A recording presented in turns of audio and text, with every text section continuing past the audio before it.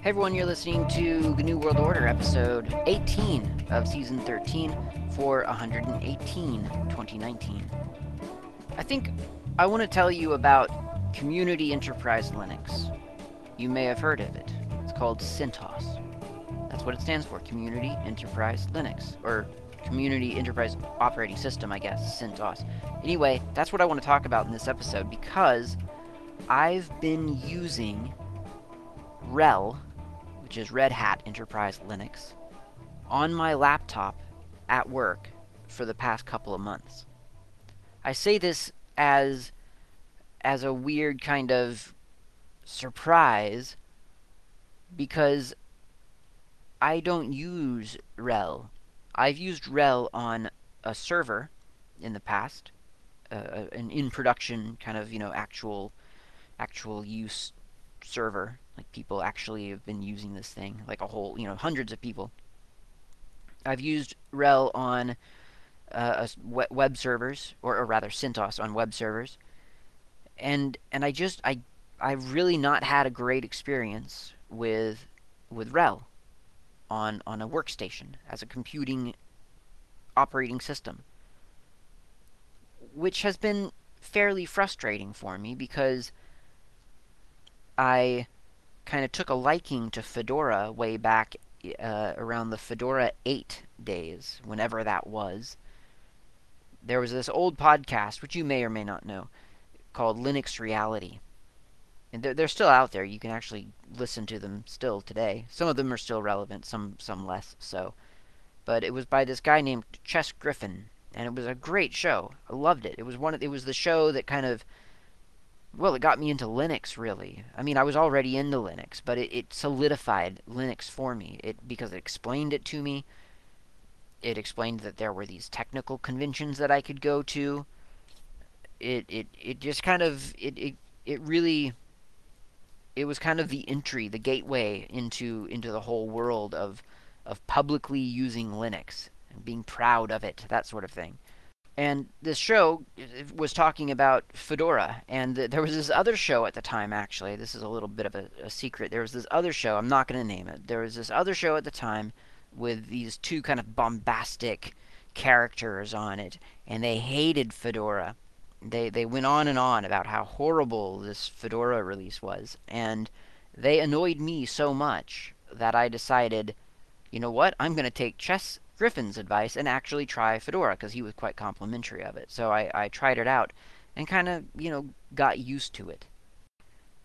And boy, is that the kiss of death. You get used to something on a computer and you're basically going to use it for the rest of your life. Or you're going to expect everything to work like it for the rest of your life. Even when you're changing things, you want it to work like that. Makes no sense, but that's how we are on computers, apparently. So I started running Fedora on a computer for which Linux offering was fairly slim. Fedora was one of the, I think, maybe two or three, well, I guess it wasn't so slim. But still, I chose Fedora for this computer. It was working really well, and I really got used to Fedora because it just ran really well on this iBook.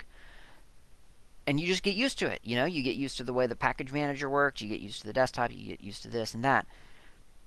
And so, try as I might to switch to something else here and there, it would not take because I was just too used to Fedora. So, my point is that I got really excited about Fedora. I was really into the fast development pace of Fedora at the time.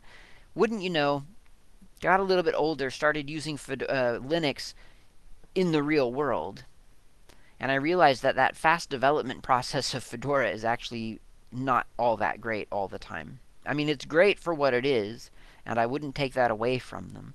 But I started thinking, gee, wouldn't it be great if there was a long-term support model for Fedora?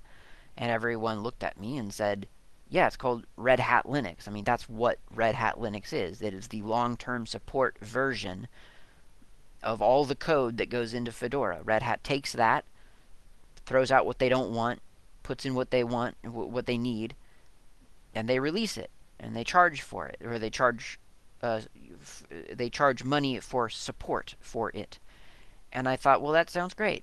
And then there was this CentOS, and there was Scientific Linux, which basically just went to Red Hat and pulled out all the free stuff and just repackaged it. They weren't. I don't think they were allowed to. Well, yeah, they couldn't just go to Red Hat servers without getting a contract and getting access to the packages, and they couldn't pull the packages out and just republish them.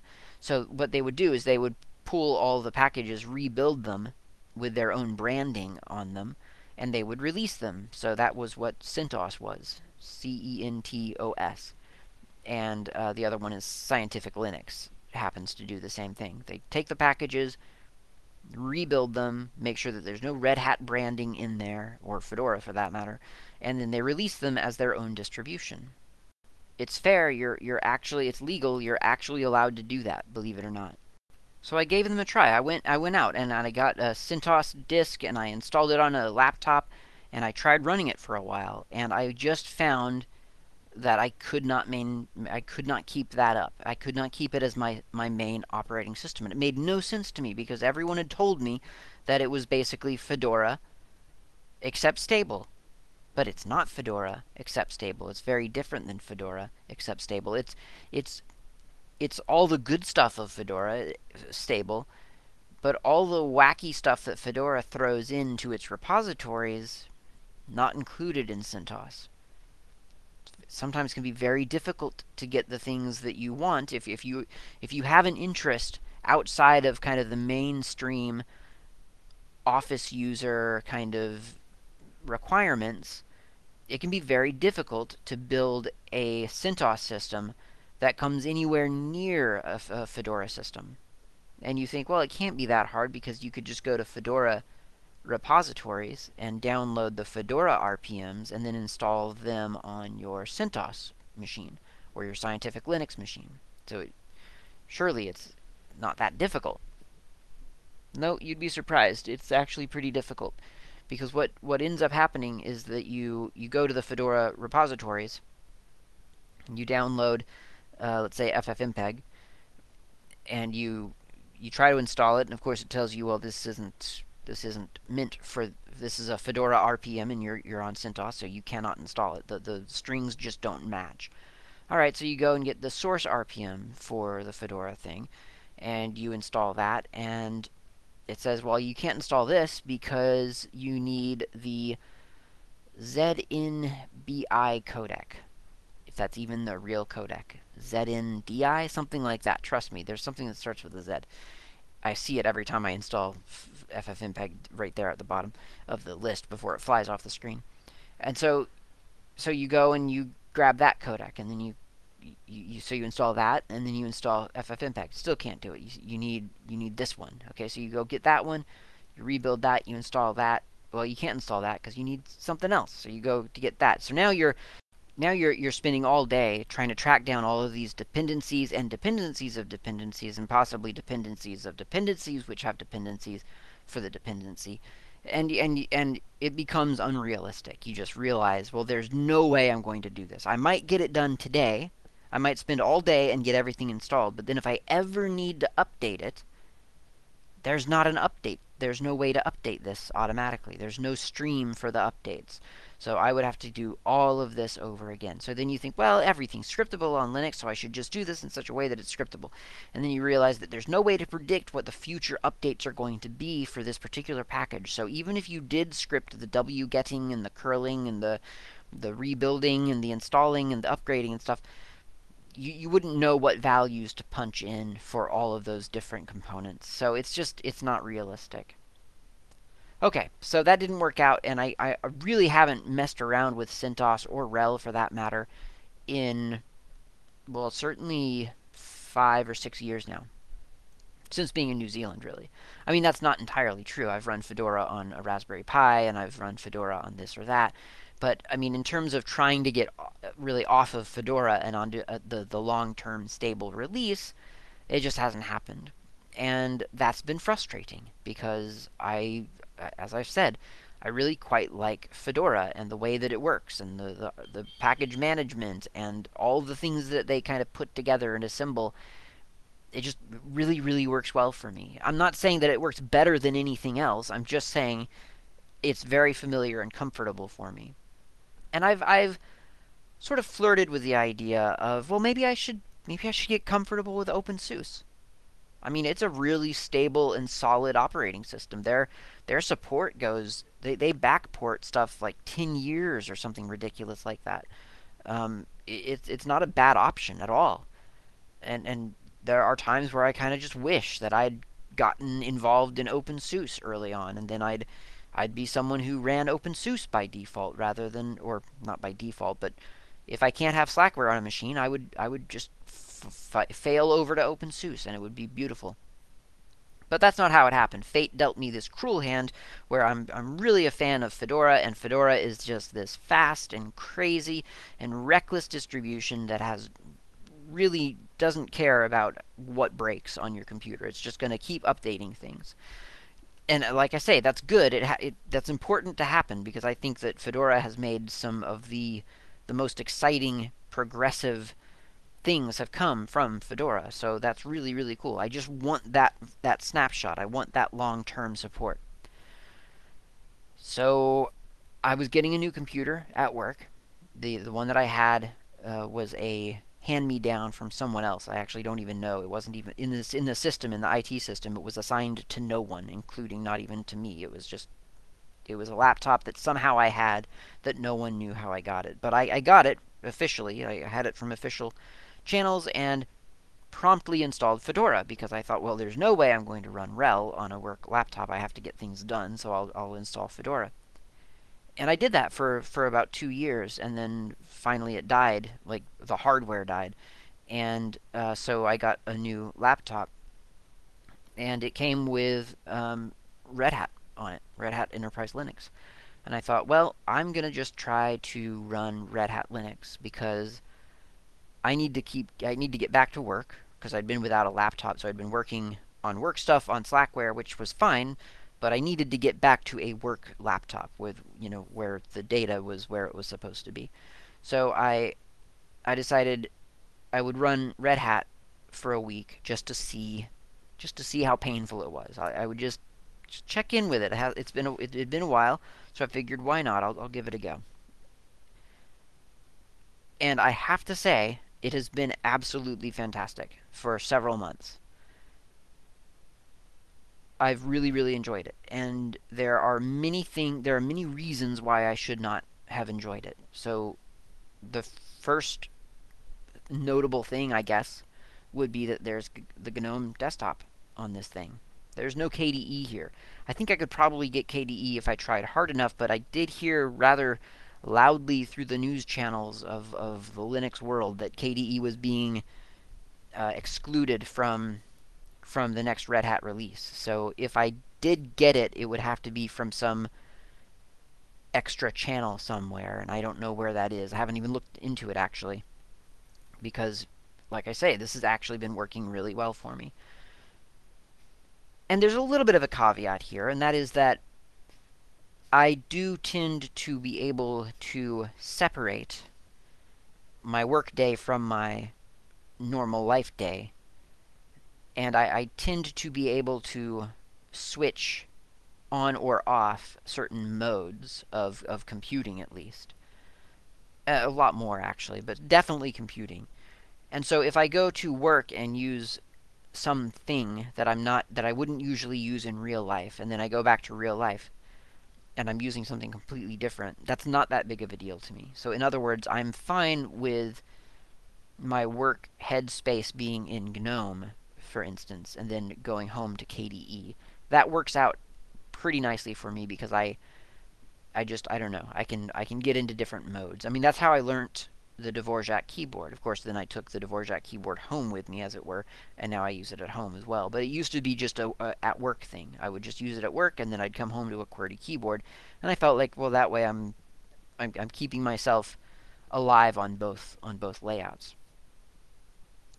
Ended up being that actually Dvorak really is a lot more pleasant than QWERTY, so I couldn't get away from it. But that's how I started that. So the RHEL thing being very, very good to me at work could be a little bit colored by the fact that it is a work thing. So it's my work day. That said, it's a laptop, and I've used it during personal hours as well, and I haven't hated it. So I don't know. It's actually really, really working for me. Couple of different qualifiers here and there, but let's take a look at this because this is something to actually analyze. I think this is something that's worth looking at.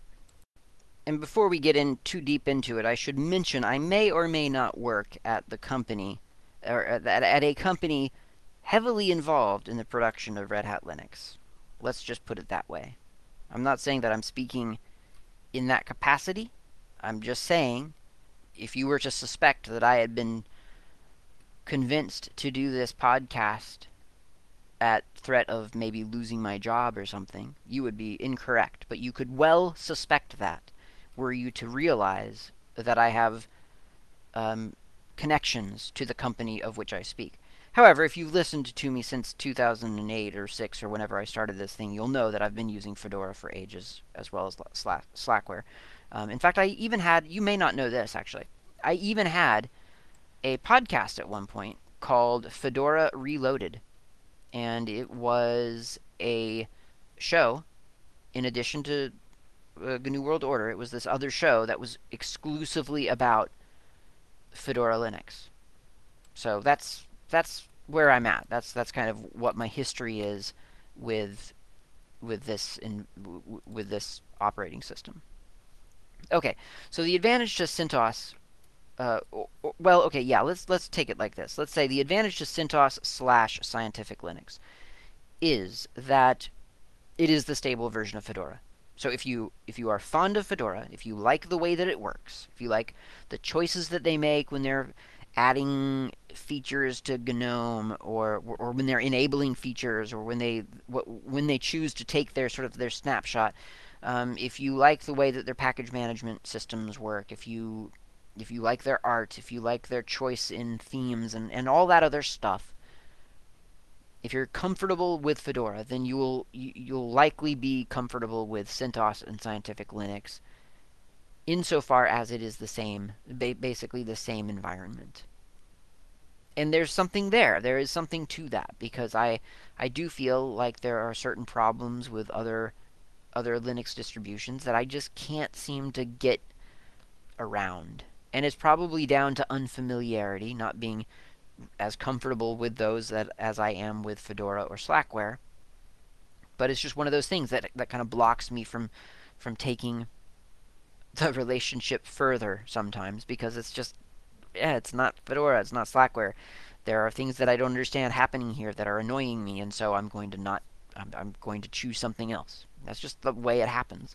And CentOS and Scientific Linux have sometimes not been the thing that I've decided to fall back to for one reason or another. But now that I've tried recent editions, and I'm speaking specifically about 7.6 here, that might change. So the stability is a great thing because you tend to install something, CentOS or Scientific Linux, and it basically stays the same. You are locked into what you have. And that sounds crazy, but remember, you're talking to someone who runs Slackware in real life. And so the idea of getting an operating system and having a version of software that has been delivered to me and stays the same for, heck, 3 years, 5 years, do your worst. I'm fine with this.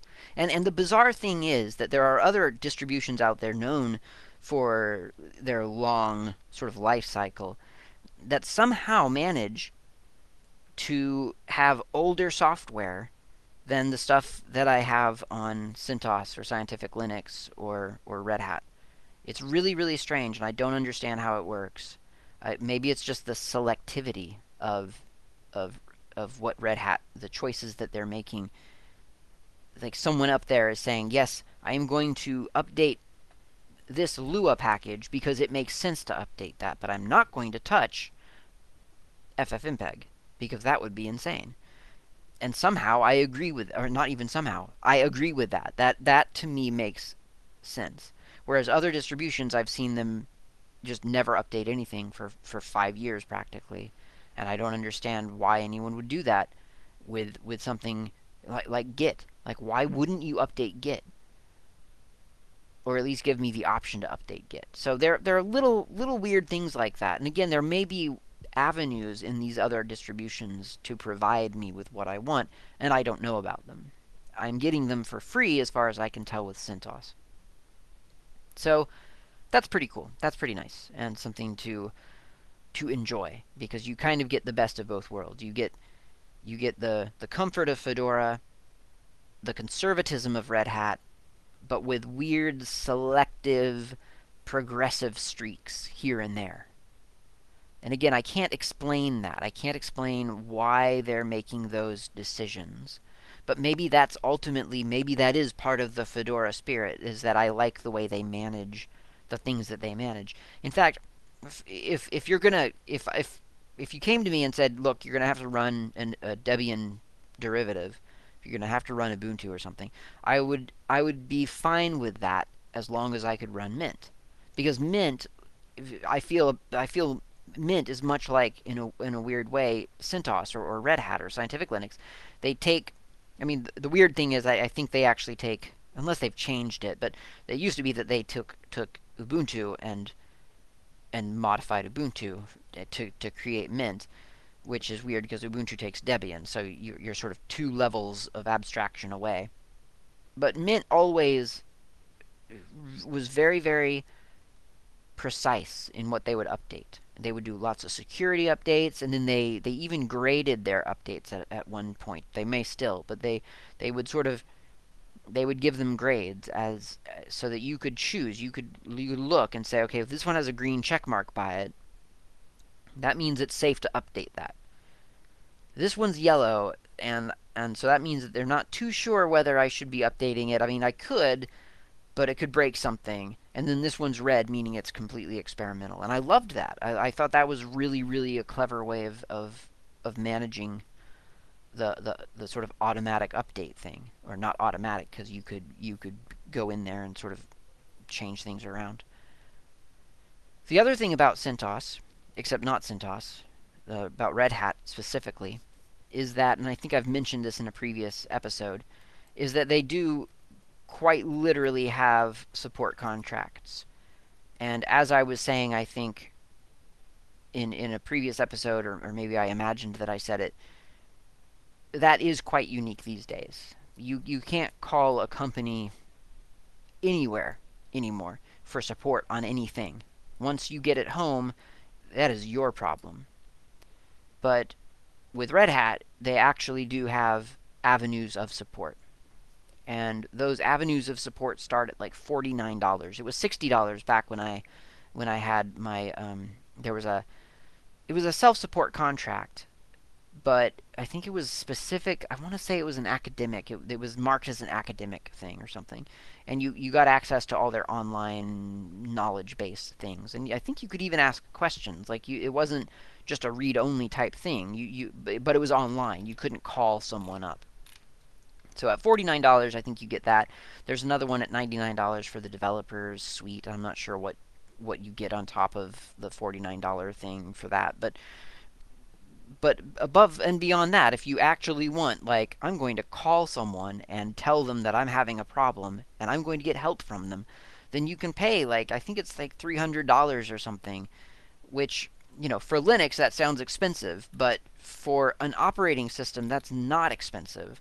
People would have paid that gladly for any other closed source operating system. And you can literally, yeah, you can call people and say, hey, this didn't work. I'm installing it and it's not working. What can I do to get around that? What can I do to make this work? And they'll help you. They may not help you solve it by this afternoon, but they'll be on it. It might take them a week to get around to a final fix for you, but they will be on that problem. It's not a problem that you have to research anymore. You can just walk away from it. So that's a big deal. Now that's just with Red Hat. That's not with CentOS or Scientific Linux, but it's worth mentioning. So to experience this for yourself, dear listener, you can probably figure out how to do that. I mean, if you've ever installed Linux, then this is pretty standard stuff, but I'm going to kind of talk through some of it anyway. First of all, the ISO images are available from CentOS.org. I don't remember where Scientific Linux is. I haven't installed that myself lately. I know it's still active. I just haven't installed it lately. And then Red Hat, redhat.com/en/store, I think, is how you get the the different support contracts.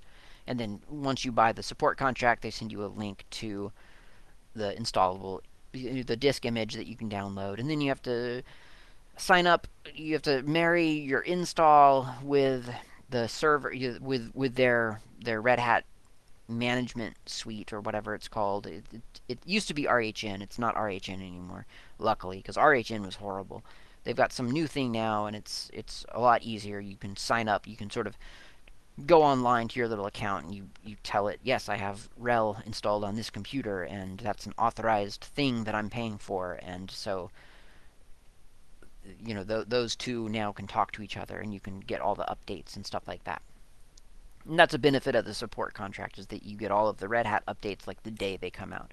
For personal use, I don't know how really important that is, to be honest. Probably the schedule of CentOS would be fine for you if you're just running it on a laptop. But there's the option.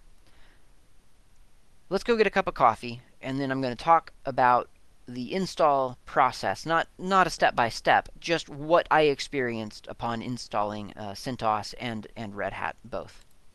But let's be reasonable and first have coffee.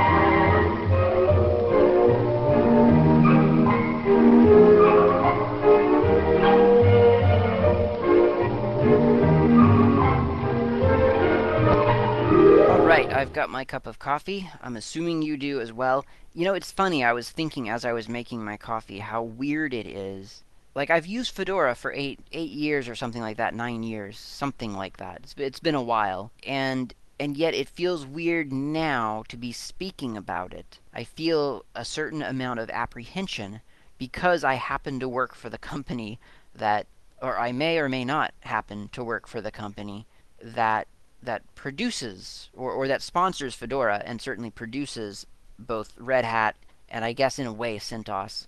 I mean, the people producing CentOS, as far as I know, are getting paid by this company. So, and it feels weird. It feels like I'm advertising for them or something. But that's ridiculous. I have used and promoted their product since 2009. They should be paying me. Wait, they are paying me. Anyway, it feels funny to that relationship, especially in the Linux world, I guess, because you do so much volunteer work quite happily, and then one day you start getting paid for it, and now all of a sudden you feel conflicted because you're talking about this thing, and is it disingenuous to be talking about? It's silly. It's silly. So don't email me, in other words, accusing me of being like a company shill or anything, because I helped build this stuff like way back in 2009. I mean, not really. I mostly just hung around the forums and talked about things. But I was a user and a promoter and a podcaster, and it's fine for me to be talking about this. Okay, so CentOS. Don't spend a dime. Just go get CentOS. It'll do you.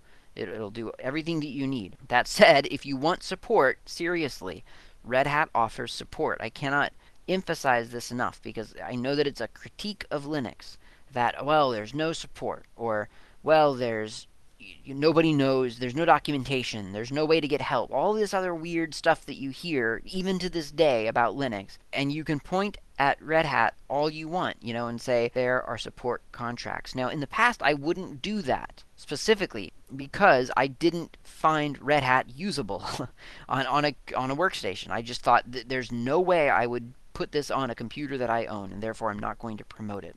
I mean, I would promote it here and there if push came to shove, where people were just like, well, there's just no support for this thing, then obviously that's a false statement, and I cannot abide false statements. So I would tell them, well, that's not true. There is this thing that you could do, but I wouldn't tell people about it in the sense of, oh my gosh, you should try this. This is a great computing experience.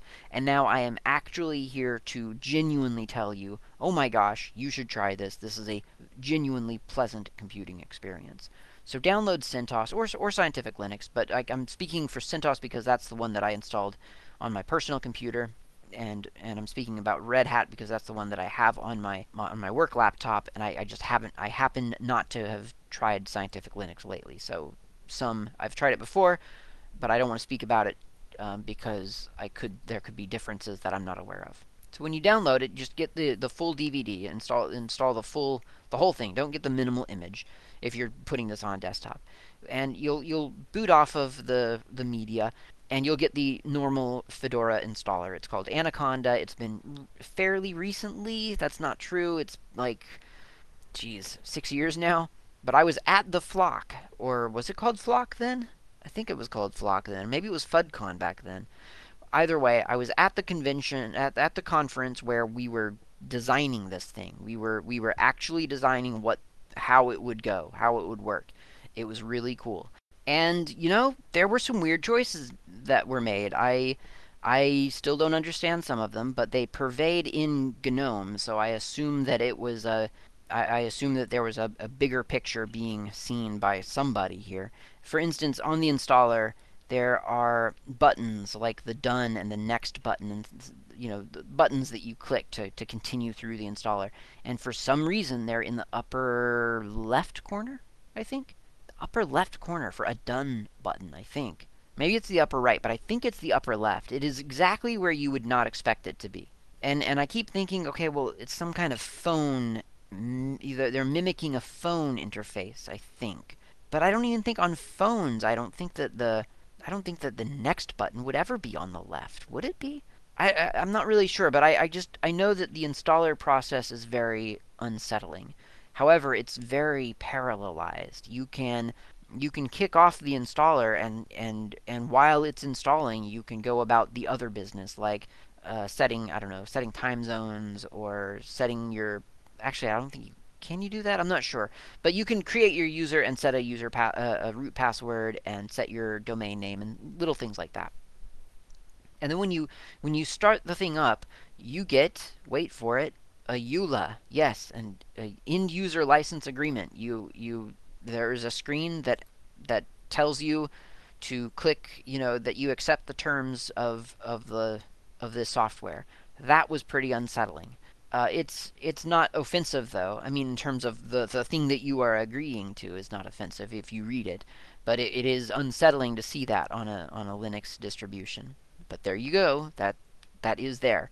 Okay, so beyond that, once you're done all of that stuff, then you get into this weird sort of a start wizard thing that confirms things like do you want location services turned on or off? Of course, off. Do you want, I mean, unless you want it on. And then do you want to connect social accounts, like a Google account, a Nextcloud account, or a Microsoft account? So the Nextcloud connection is probably worth doing. I didn't bother doing it yet, but it is there, and you can add it later. But that was kind of nice. That was convenient that it sort of presents you with that up front.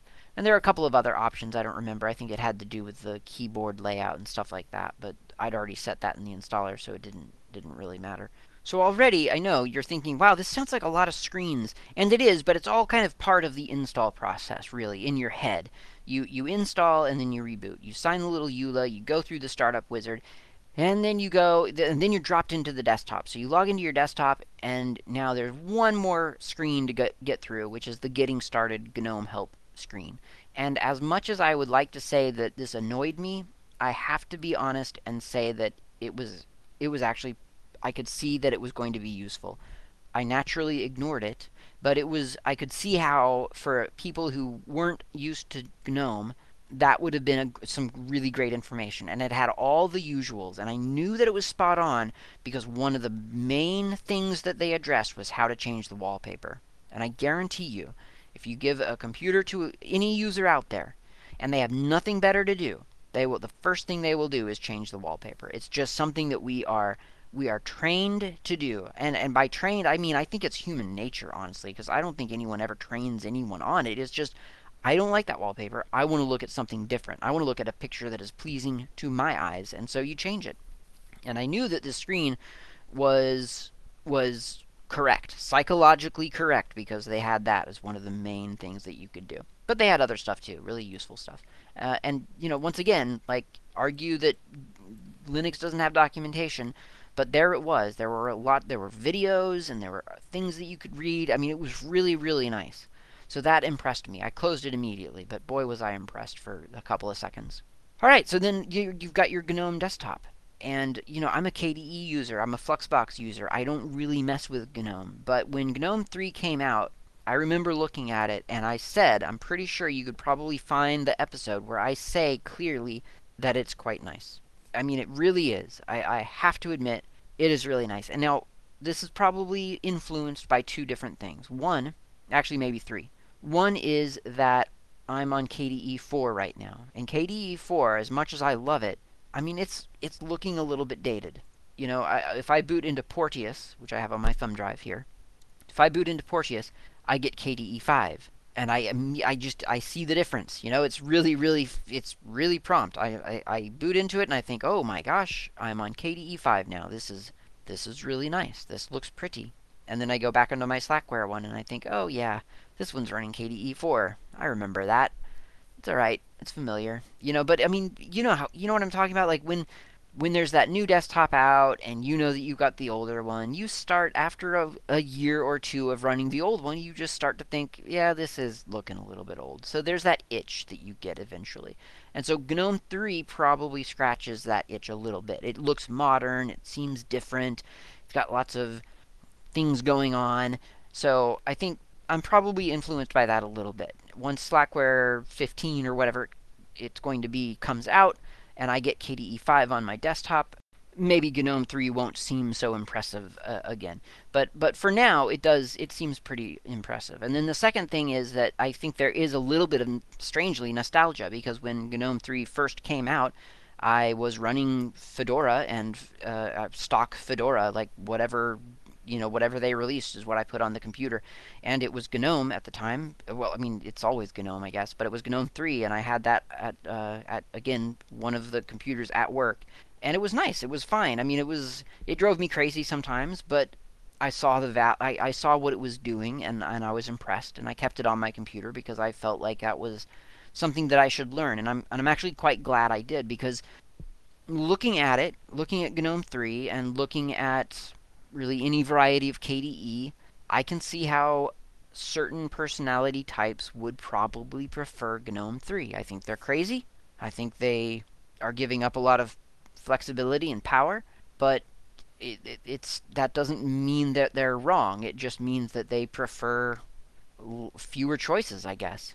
And it's weird because GNOME 3, one of the things that it does is it actually causes you to click around a lot more, and that drives me absolutely crazy. And so I end up, unless I force myself not to, I generally end up doing everything in the terminal because that's faster.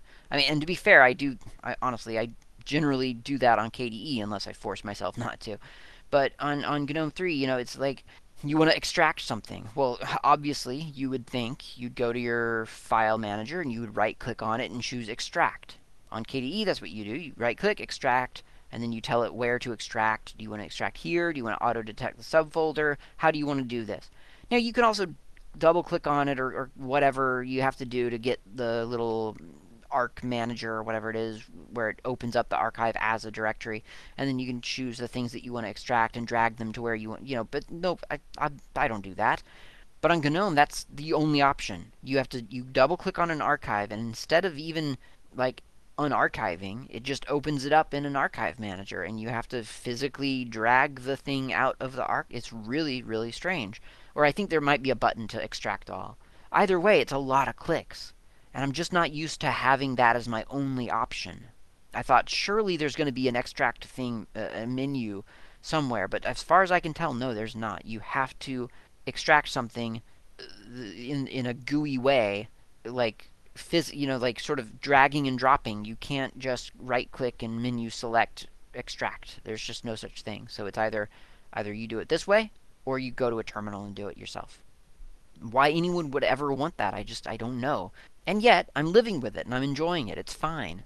So there's a couple of things about GNOME that don't work apparently right now.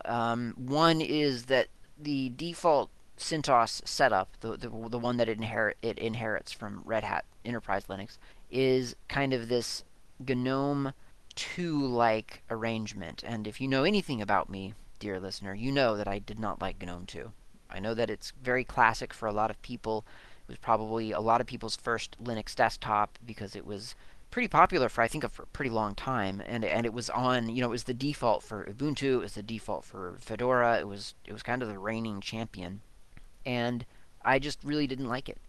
So they try to emulate that in Red Hat Enterprise Linux and on CentOS, and it's just painful.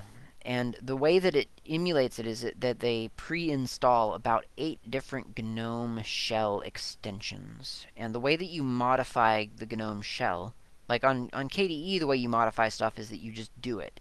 You just have access to everything, and you change stuff. But on GNOME shell, you have to sort of install these extensions that are done by special people somewhere on the internet who understand how to change settings on GNOME, and it's kind of annoying. And in order to even have access to that, you have to install this thing called GNOME Tweaks, which is bizarre to me. That in order to configure your desktop, you have to install a separate application called GNOME Tweaks because GNOME settings is insufficient in itself to configure the desktop for which it serves as the settings panel.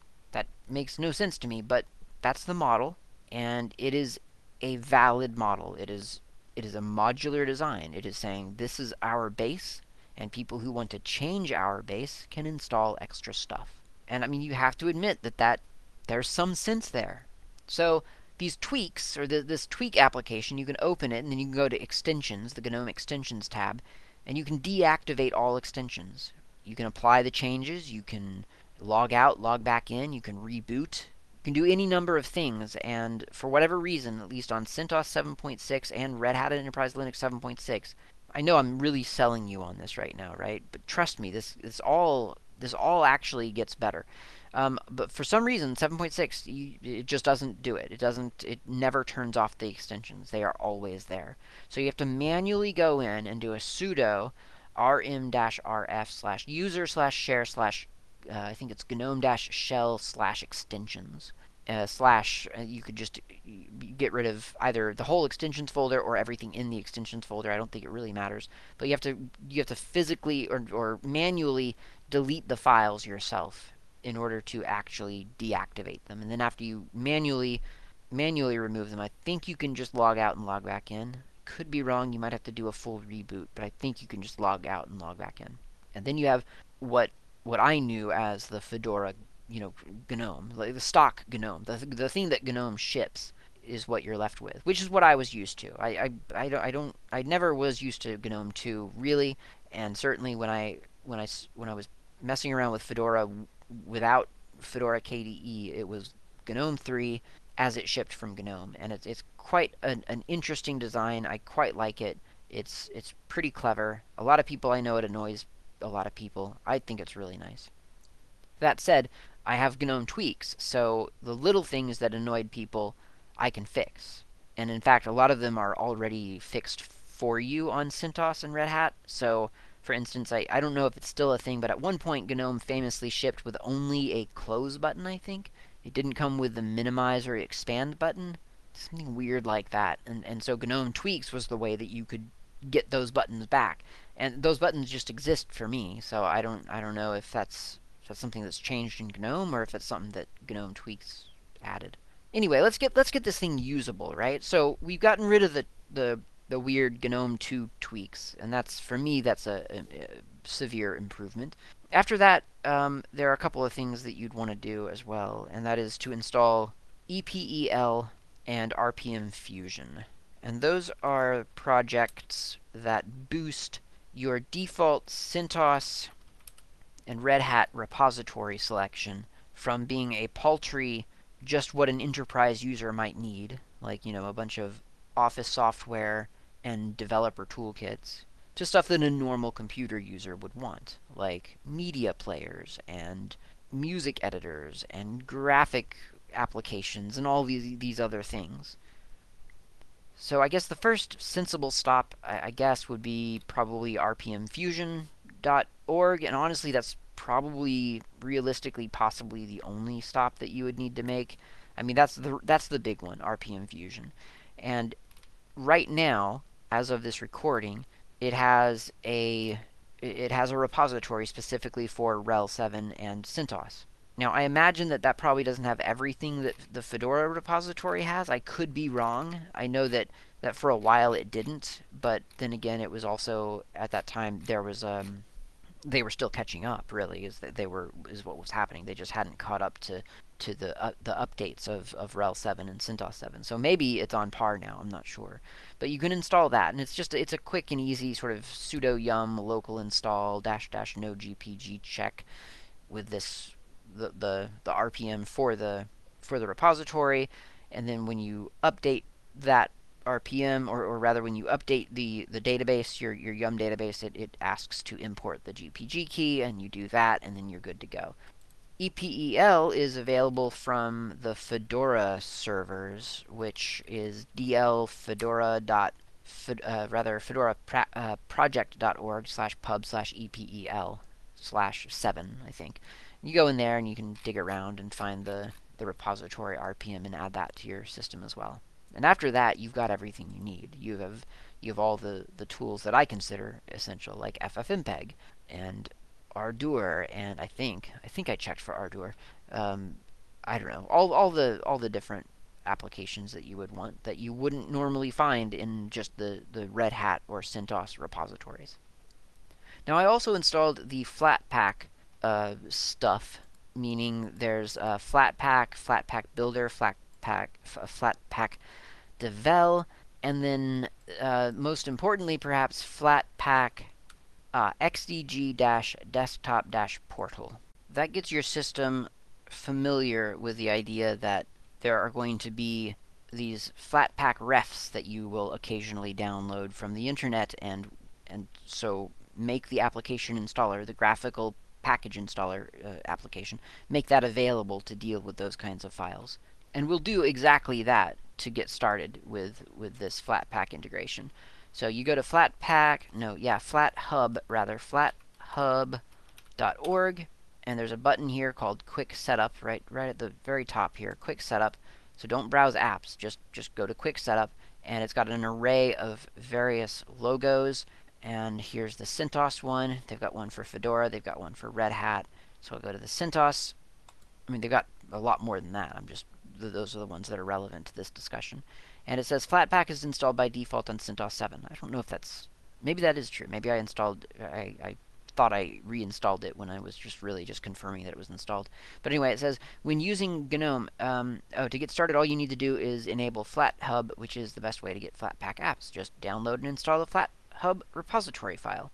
So I'll click on that button, and yep, that offers to download, or to open in this case, because I have that XDG Flatpak portal installed, to open the flathub.flatpakref in the application installer. So I'll do that, and now that opens the application installer interface, which is patiently awaiting my OK to install the FlatHub repository. So I'll click OK to that as well, and that'll take a while because it has to download, all the stuff from FlatHub and kind of figure everything out. Now, it'll also probably, this whole process, I'm probably going to have to do like an OS update, I imagine.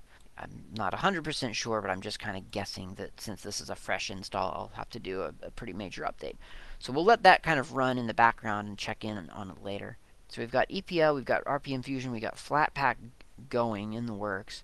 We could do Snap, but I won't for now, just because that doesn't really have any fancy UI integration. That's just a terminal thing that you would do. A couple of other things that I had to do to get the environment a little bit more comfortable for myself was figure out where in the settings different things that I was used to, in KDE or in Fluxbox, where to drop stuff.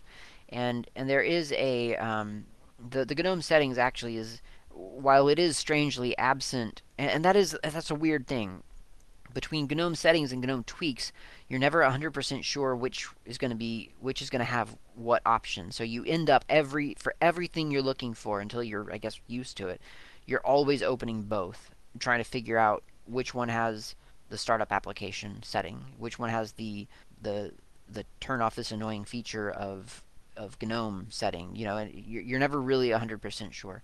But in this case, it was the GNOME settings, and it has these startup application offerings, and you can choose even just a shell script that you want to start up. So I use that to start up like xmod map to make sure that my control key or my caps lock key turns into a control key, and little things like that. And okay, so I've had to press pause because I had to wait for all these updates. The updates have finished. The Flat Hub repository has been installed, and now I have access to Flatpaks through my normal package, my normal software installer interface, package kit or whatever it's called, within the GNOME environment. So if I do a search, for instance, for GIMP and press return, I get two versions of GIMP available now. So I have the default version, which is 2.8, which I don't want, and this other one, which is specifically marked as being provided by FlatHub, the 2.10 series, and that is, of course, what I want. So I'll install that instead. Same thing comes up for Inkscape, for instance. Here's Inkscape, two different versions. I've got the version that CentOS packages, and I've got the more recent FlatHub version of that. And the same goes for everything on FlatHub. If it's on flathub.org, it's now in your package kit, your application installer. And I have to say that is the smoothest experience that I've had with any of these sort of cool new package formats. Now, granted, I haven't tried Ubuntu and to experience its integration with Snap packages. I imagine there's something very, very similar there as with this. And I will try that eventually soon. I want to start building snaps pretty soon here, so I'll give it a go to see what kind of integration it has. It might even be smoother. Who knows? Maybe it's pre-installed there. I mean, probably I'm going to venture to guess Flatpak integration is pre-installed on Fedora just because it's Fedora. But who knows? I really don't know. I would have to compare these things, and I don't know that I'm that committed to discovering how pre-installed these things are. But I do like the end result, whether I have to install it myself or whether it came pre-installed or whether I had to enable it or whatever. The end result is really, really smooth, and it's well marked. It says this one's provided by FlatHub, so you know why there are two different versions of a thing. You can see the version numbers, you can see the difference, and you can choose. You can make an intelligent choice. I think I'll use this one instead of that one. Have I tried installing both? No, not yet. I have not gone down that avenue, and I should probably at some point just to see what happens. I mean, theoretically, it should be fine. There should be certainly no technological conflict. I am kind of curious now about how the application presents it to you. Does it identify something as Inkscape Flatpak and then Inkscape not Flatpak, or how do you know one from the other? I don't know. But certainly Flatpaks can coexist on a system. They're discrete entities once installed. Okay, I've talked myself into it. So now I'm installing both the CentOS version of GIMP and the Flatpak version of GIMP.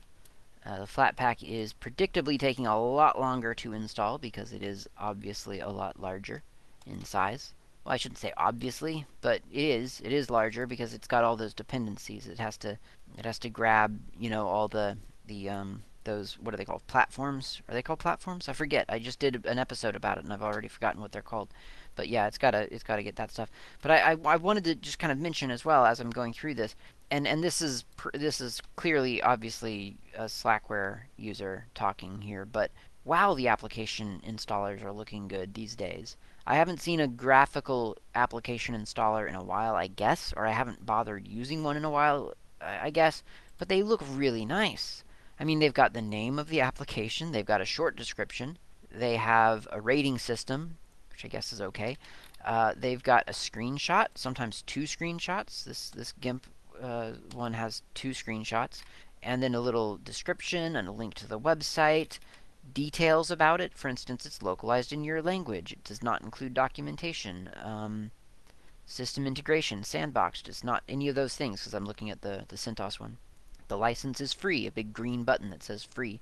Updated never. Wow, that's interesting. Version 2.8. Yeah, .22-1 EL7. Developer is GNOME, and the source is the base. And there's even little app reviews down here at the bottom. That's pretty neat. I mean, it could get messy, I imagine, but I mean, that's pretty cool for someone who doesn't know what they're getting themselves into potentially. That could be very helpful. And that's both for the CentOS version of it and the Flatpak version of it. They both have these what they're this is the app stream data, and it's actually got it. It's leveraging it. It looks really slick. And again, this is obviously a Slackware user speaking here because probably to many of you on any other distribution you're probably thinking, yeah, that's what Linux looks like now. Klaatu. Okay, so I'm typing in GIMP, and yeah, it does look like the menu, the GUI menu, simply displays two GIMPs for me. There's no way, as far as I can tell, to differentiate them, and that's not good. So okay, so there's one way, and that was the first one that I clicked on was 2.8. So presumably, maybe the theory could be that they're showing it to me in order from left to right, of less to more recent, to older to by numbers, the least is on the left and the greater is on the right. So that kind of works, but that's a little bit rough around the edges, I think. There are a couple of things about Flatpak I feel that just, yeah, a little bit rough here and there. But that's pretty neat. I mean, I've got two versions of GIMP installed now. Not that I would ever need to go back to 2.8 for anything, to be honest, but there you go. That they exist, they're coexisting, they're not conflicting. That's pretty neat. Now, to be fair, as excited as I am about all of this, there's stuff that's not going to be available. This isn't Fedora. This isn't Slackware. It is stable Fedora. So there's a conservatism here that that's the price that you pay. And you might think, well, that's the price that I pay for Slackware, right? And that's true. I mean, if you are if the platform, if the CentOS platform is appealing to you and it's working for you 95% of the time, and then you need a couple of 5% packages tacked onto it, it isn't impossible to either install something from source yourself or to build your own RPM of something. You can do that, but I want to mention it because it's worth mentioning. For instance, I'll go to the application installer here, and I'll just do a search for Ardour. I don't actually use Ardour that much, but I like it. It's something that I enjoy and I think is a really great application, and it's not there. What about Jack? Jack is not, oh, there it goes. Jack doesn't exactly come up. It kind of does. Jack Connect comes up. That's not, this is inaccurate. So this is not correct. I know that Jack is available, and I don't know why it wouldn't come up from a search. This is kind of this is every time I open up a graphical application installer. Like, it's just one of those things. I eventually reach the point where for whatever reason it falls apart. I just don't understand why why it wouldn't just show you something. So there's no Jack. Ah, okay, hold on. Here we go. No, still no Jack. That's really interesting. I'm gonna, not to troubleshoot this exactly as you're listening, but I'm gonna do a search, a sudo yum search for Jack.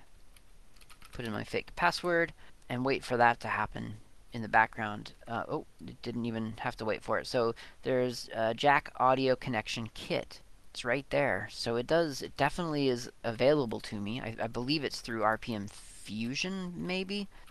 But yeah, if I search in the graphical, in this package kit thing, this fancy application installer just does not come up with anything, as if though it doesn't exist. That's very interesting. And that's the kind of thing that, you hit that sort of wall every so often, really just once for me, and I think, well, now I can no longer trust this application to give me accurate reporting of what's available, and then I don't use it. It's every single time that I try to use a graphical installer. So anyway, in spite of that issue, but I mean that's what I'm saying, that there are flaws here, right? So if you have standards, super high standards, like me, if you're used to Slackware or something where you have everything that you need when you need it, no matter what, then this isn't exactly what you're looking for. So if I do just to make sure that there's no Ardour, I'm gonna do a sudo yum search Ardour, and the one that I'm actually, yeah, there's definitely actually no Ardour. So the one I'm actually thinking of is QTractor. I'm just kind of curious as to whether they've got that available, and no, that's not available either. So that would be QTractor I actually use. That's kind of the one that I tend to default to. Now, if I'm just in the market to make music and I don't necessarily care which one I'm using, then I could do, for instance, how about if I just search for, I know this is going to fail, DAW. Of course not. How about music? Music comes up. There's Muse Score. That's for notation. And that would probably do in a pinch. But here's LMMS. That's the one that I was actually kind of trying to find. And LMMS is a perfectly respectable tool for music making. So if you didn't necessarily care about what it was, you just wanted a solution for the thing, then you're pretty well set up. And that's kind of what I actually wanted to demonstrate here, is that between CentOS with RPM Fusion and between that setup and with FlatHub, you have a really good approximation to a really flexible system like Slackware, where you want something and you can find either the thing that you want or something that resembles the thing that you want without too much trouble. And like I say, if you really needed to, if something is an absolute must-have, you could just go and pretend like you're on Slackware and go get the source code for wget and then roll your own RPM. RPMs aren't necessarily as easy to build, for instance, as a Slack build. You have to get to know the spec file format and stuff, which actually I did an episode on that for Hacker Public Radio, so you could go listen to that. But once you kind of get used to it, it's not so threatening, and you get used to it. So I've been using Fedora long enough, I guess, to have become comfortable with RPMs, with building RPMs. And certainly, once you have a good base system like CentOS and RPM Fusion, where a lot of those dependencies are easy to get, the workload for getting CentOS isn't really all that scary, because now you can grab CentOS, or you could even grab a package maybe from Fedora or something if QTractor is there. Grab that, get the source RPM for that, rebuild it as from source RPM to a normal RPM, and then just install it. And anything that it depends upon, you probably have access to through RPM Fusion anyway, so you don't have to go hunt those down separately. You just tell Yum to install them, and then you're done. So that's it. That's the review. The excited and passionate review of running CentOS or Red Hat as an actual desktop. And the reason I'm excited about this again is because it's a stable Fedora, and Fedora is a lot of fun. So if you like Fedora but you want something a little bit more stable, check this out. Try it, run it on something, see what your experience is. Let me know, by all means. Let me know if I'm crazy or if I'm correct, if it is actually as exciting as I think it is. I'm just excited about a stable RPM OS that is actually usable. That's a big deal to me. Thank you for listening. Talk to you next time.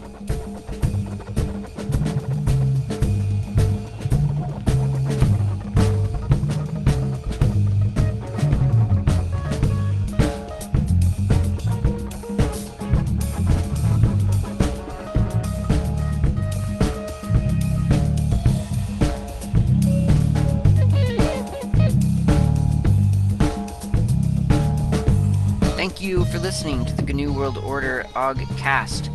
This has been Klaatu. You can reach me on IRC. I'm on the Freenode network usually in channels such as Ogcast Planet, Slacker Media, Slackware, a couple of others. My nick on IRC is not Klaatu. You can also reach me lately on Mastodon. My username there is @klaatu@mastodon.xyz. Of course, you can email me at klaatu@member.fsf.org. That's klaatu@member.fsf, as in freesoftwarefoundation.org. And of course, you can visit my various websites, GNUWorldOrder.info and slackermedia.info. I will see you next time.